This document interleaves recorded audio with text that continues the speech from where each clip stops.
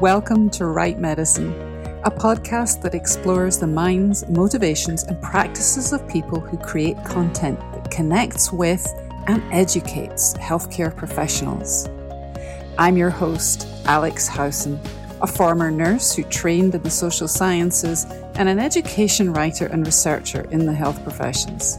I've been thinking about, writing about, and teaching about medicine, health, and education for most of my adult life. And I'm endlessly fascinated about the interplay of these concepts in our lives. I also love to listen to people's stories about their educational wins and glean insights into what drives my colleagues in the continuing medical education field. And so I created this podcast to share stories as well as resources and tools of the education trade with anyone whose work involves providing education for health professionals. I invite you to listen with me.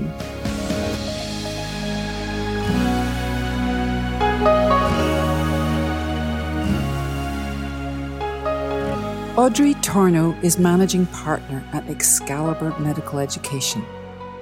Like many people in medical education, she didn't plan on a career in this field, but she finds she keeps coming back to her own education to create a unique path that is infused with creativity and that values failure as a learning tool.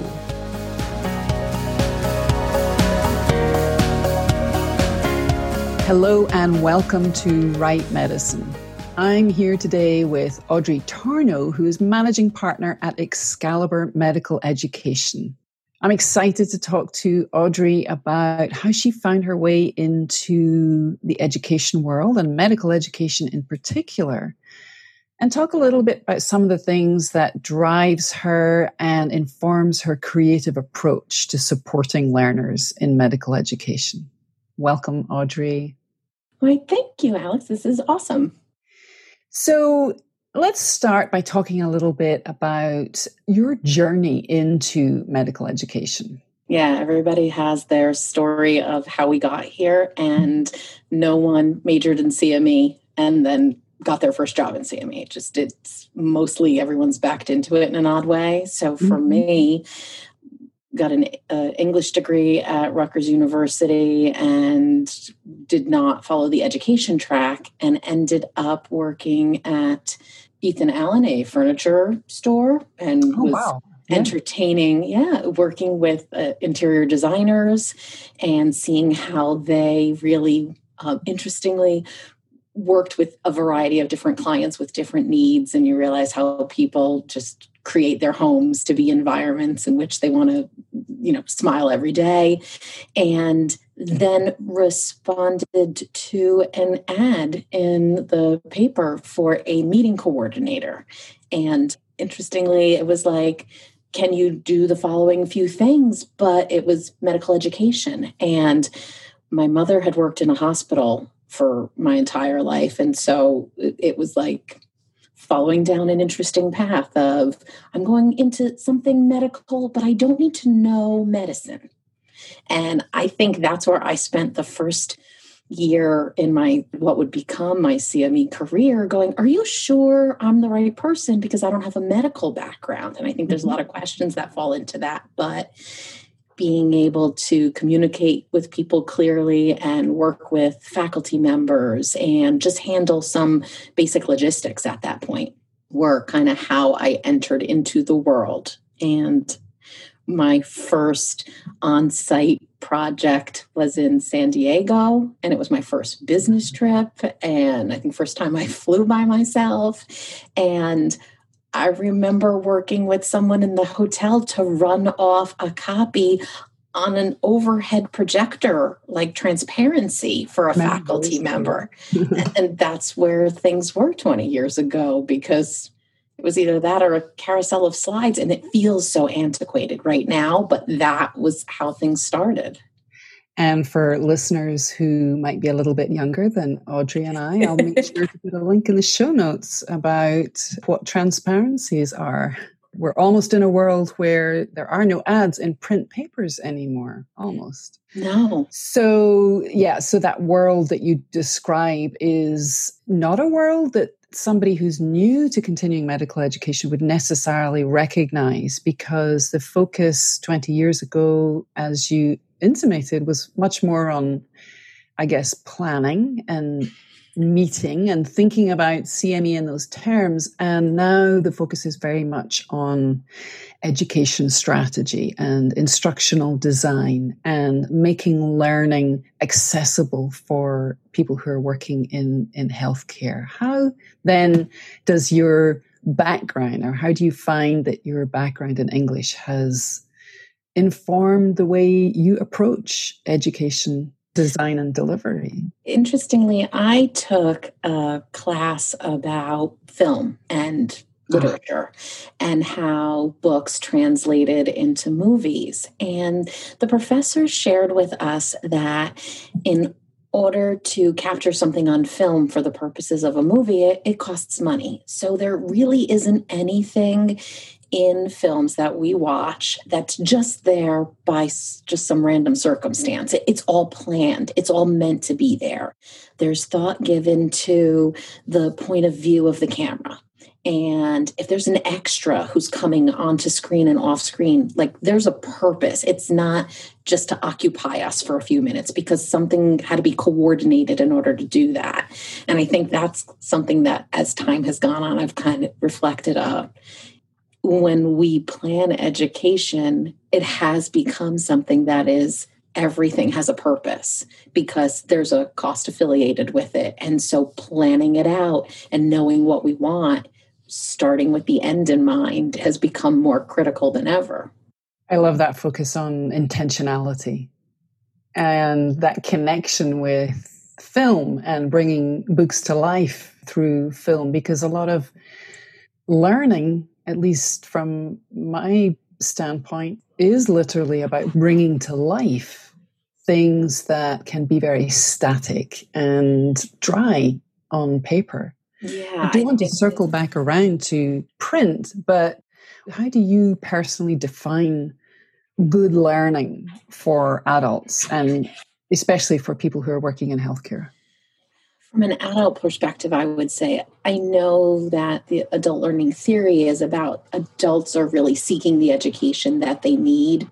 But I think right now, and especially given the way the world has changed in the last 6, 9, 12 months, we're being driven by a lot of external factors. And some of the learning that we're doing is definitely driven by needs to better support our lives and our careers. And healthcare workers at this point are being hit with the need for education as an additional layer to what they were doing. I think we were watching, shortages in maybe primary care because people are getting specialized, and getting specialized in something seems like the advantage to you as a patient, to go to someone who intimately knows what you are dealing with and what options that you have. That's incredibly important. But from a learning perspective as adults, we may have our own thoughts and plans of the things that we'd like to learn more about just to grow ourselves. And then external forces kind of hit us. And sometimes they can redirect what now becomes a priority for our education. And I think it's a balance right now of trying to strive for what people need. What's your sense been? And for listeners, this episode maybe in 2020 or 2021, we're not quite sure yet, but we're still in the middle of COVID pandemic, and the world has changed rapidly, as we all know, in the last 6 or 7 months. What's your sense then of what learners are looking for in their education in this very particular time? I think we're looking for the most current information. And I hope that everyone is continuing to look at things with the knowledge that what information becomes available to us today could change tomorrow. And science is so rapidly evolving, never more so than now. Yeah. And so I think it's keeping things as brief as they can be so that we can absorb them into our lives and continue going with what we need to do healthcare, the field itself, they're still dealing with patients, but they need to take care of themselves. They may have families that they need to take care of. They need to stay on top of what's changing in terms of current crisis issues, and they still need to continue educating themselves on those disease states or areas where they're currently working. So you can't table certain sections of your education. I think we've just kind of piled a little bit more on. So finding ways to make them palatable in terms of length, in terms of format, creating for educational designers to ensure that we're coming up with the best way to convey the knowledge or skills that have to come across in our education, but also keeping in mind that this person might need it in a podcast format so they can listen while they're taking care of something else. Someone else may just need device-free time. So, or will we see a resurgence of print materials because people need to take a screen break? We talk about virtual fatigue, yet I know right now so many providers and partners out there are seeing larger metrics than ever in online activities. And so we're showing we're versatile and that we can adapt to what's needed, but we need to continue to do that and not stop thinking about all of the different ways in which people learn. That's interesting. So I'm wondering then, what are you seeing? So there's a couple of things there. One is the notion of there's a wider range of support that education needs to provide at the moment because of where healthcare learners are in their own personal lives. It's not just their professional context. And then, as you mentioned, there's the virtual fatigue. Right. So what are some of the ways that you're seeing or some of the shifts that you've seen in the last few months that really try to creatively engage with where learners are and the challenges they may be facing in their personal lives and getting around that virtual approach? I think that's still evolving. And I think the next, 3 to 6 months will be very telling as we see the development of activities that had to change midstream and we start to get to measure some of those. Will we have created something that was effective or more effective because we had to change its format? I think that finding out from our healthcare provider partners that we're working with during the development of education, what's resonating with their coworkers, where they're finding those challenges to be. I think, we've seen everything kind of flip to virtual, but now it's, do I want to be on camera? Am I just a listener? What type of downloadable resources do I have? There's so many facets. And I think on the other hand, we've got so many different people thinking creatively. They're thinking outside the box. How do we incorporate gamification? How do we utilize infographics? How do we give people a little bit more ability to navigate through content on their own? Mm-hmm. Yet we're still trying to make sure that as people who are designing education, that we have some way of measuring things. Like it can't be a free-for-all. I mean, it could be, but then we wouldn't really have too much data. We could say, we could show you what everybody did, but drawing correlations or seeing what really worked and where areas are that we can improve will become more challenging. So I think right now, seeing a lot of engagement with people, I think in general, we need to continue to keep in mind that everything is going to continue to change and evolve. And the more creative we are, we've got more ideas to draw upon, but we also have to kind of test what we're doing and see if it's truly effective. So I think it may be a perfect time for pilot projects, keeping them small in scale and testing them out. I think people are being pushed outside their comfort zone, and that's a really good thing. We may develop things that are just different. And I think we're going to have failures, and that is totally fine. Sharing that information, though, so we tried this, and guess what? I wouldn't do it again like this. Right. Here's what has to change about it. So kind of, it's like a little butterfly cycle here all the time.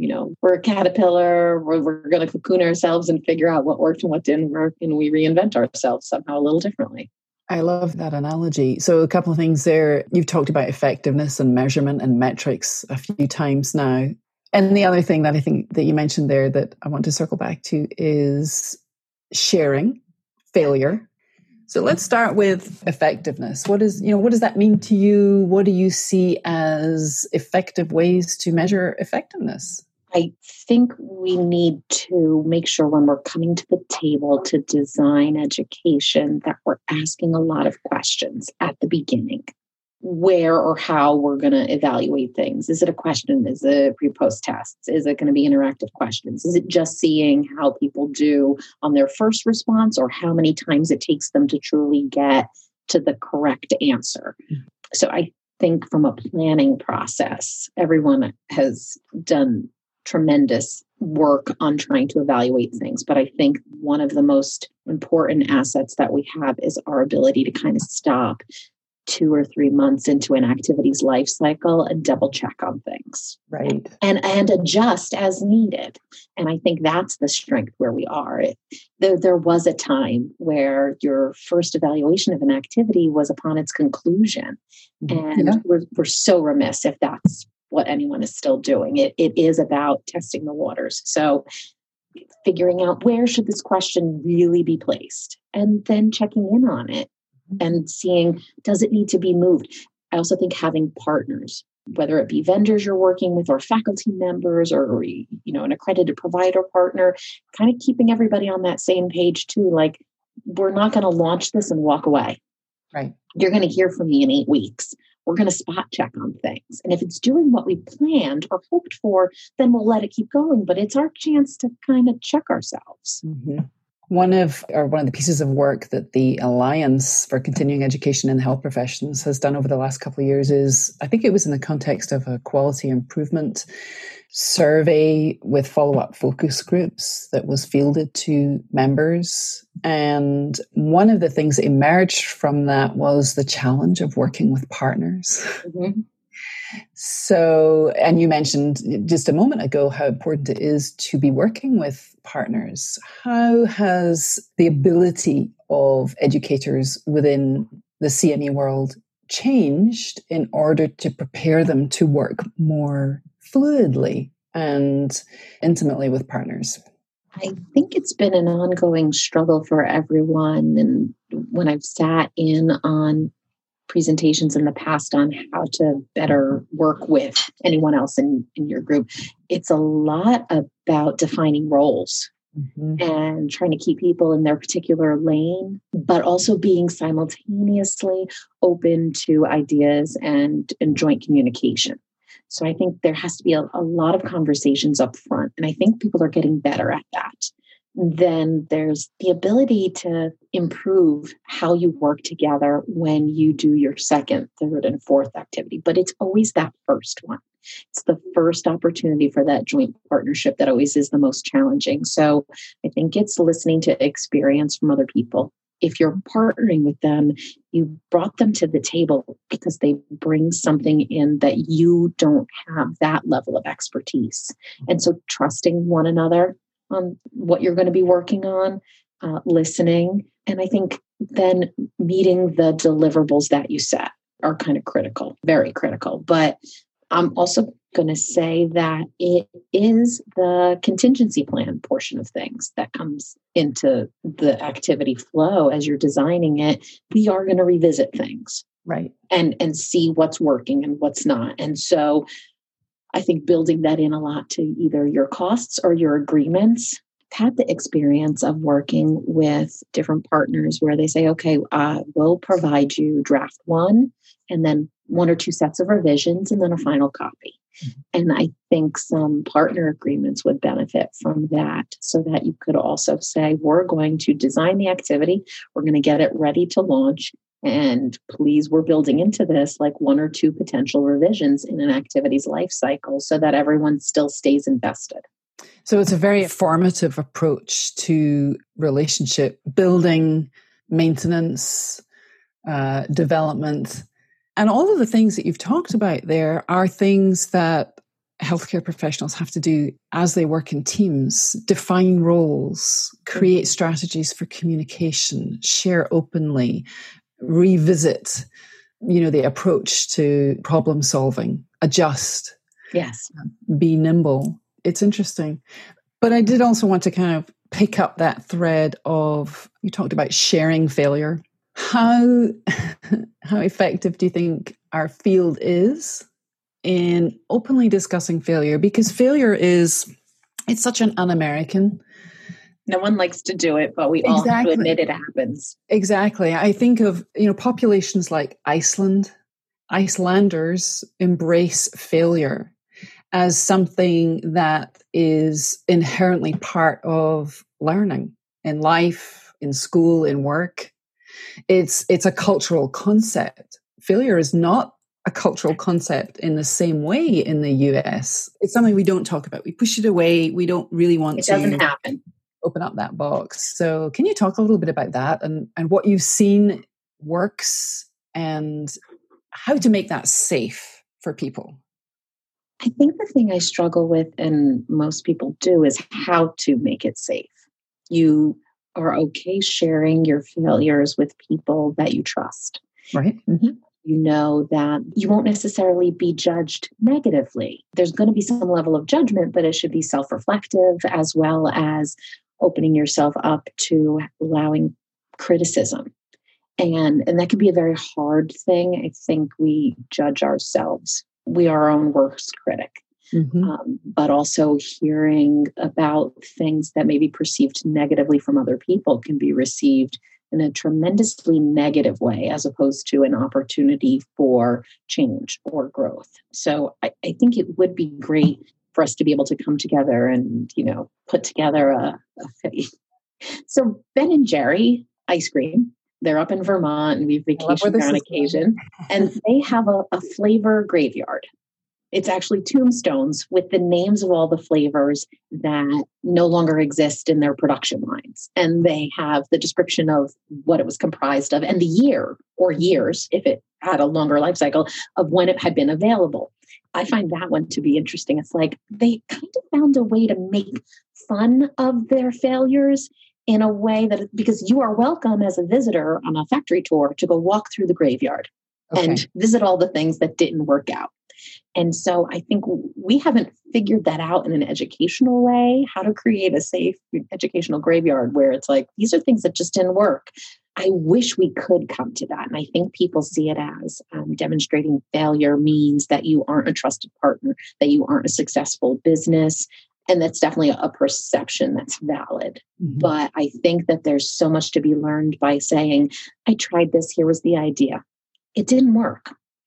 And perhaps it's going to be the next person you partner with, if you were able to share that with, when they would say, actually, if you had just done this, they may have the missing piece that would enable you to re-envision something and for it to grow.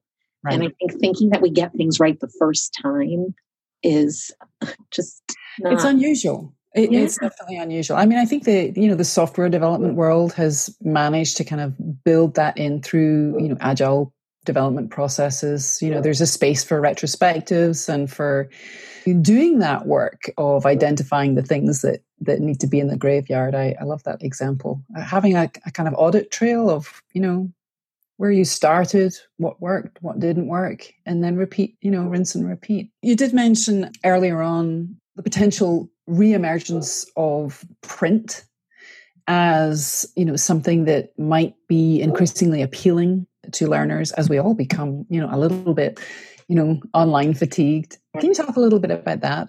My first experience right now is having high school and middle school age children who are now online 7 hours a day, taking all of their classes virtually while we wait for in-person schooling to reopen. And so one of the options provided was they've gotten access to an online library. All of the textbooks are now digital. All of the required reading is now digital. And so you're looking at not only school hours, but all the after school hours and all reading.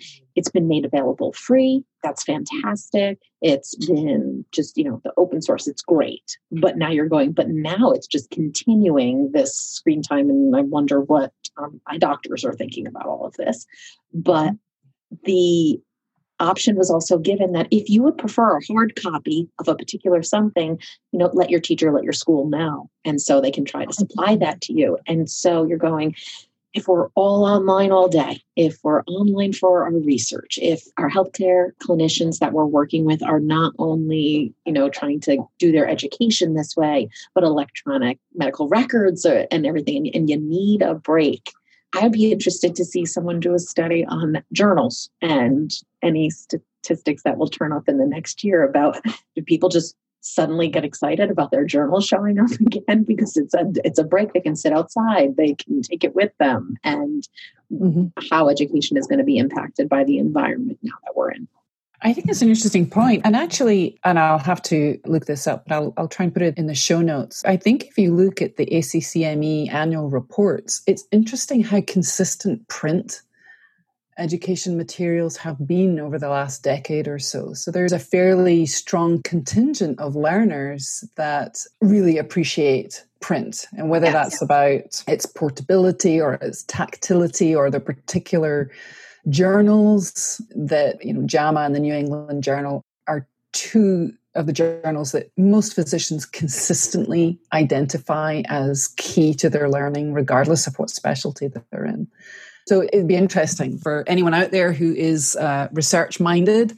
Audrey has thrown you I've thrown the gauntlet down now. A sword of challenge. And perhaps that's a good place for us to wrap up. Is there anything else that we haven't really talked about that you'd like to just flag up before we end our conversation about maybe the value of education or what working in this field has given you personally? I would tell you that no day has ever been the same. And I think early on, that's what I kind of craved, not to get stuck into a routine. And that's definitely not what working within our industry provides. It's insane. It's crazy. It's challenging. It requires us to be flexible and creative. And I just look forward to continuing to see all of the bright ideas that people will bring to the table and develop as we move forward. And we look forward to all the bright ideas from Excalibur Medical Education. Thank you, Audrey, for spending time with me today. Thank you, Alex.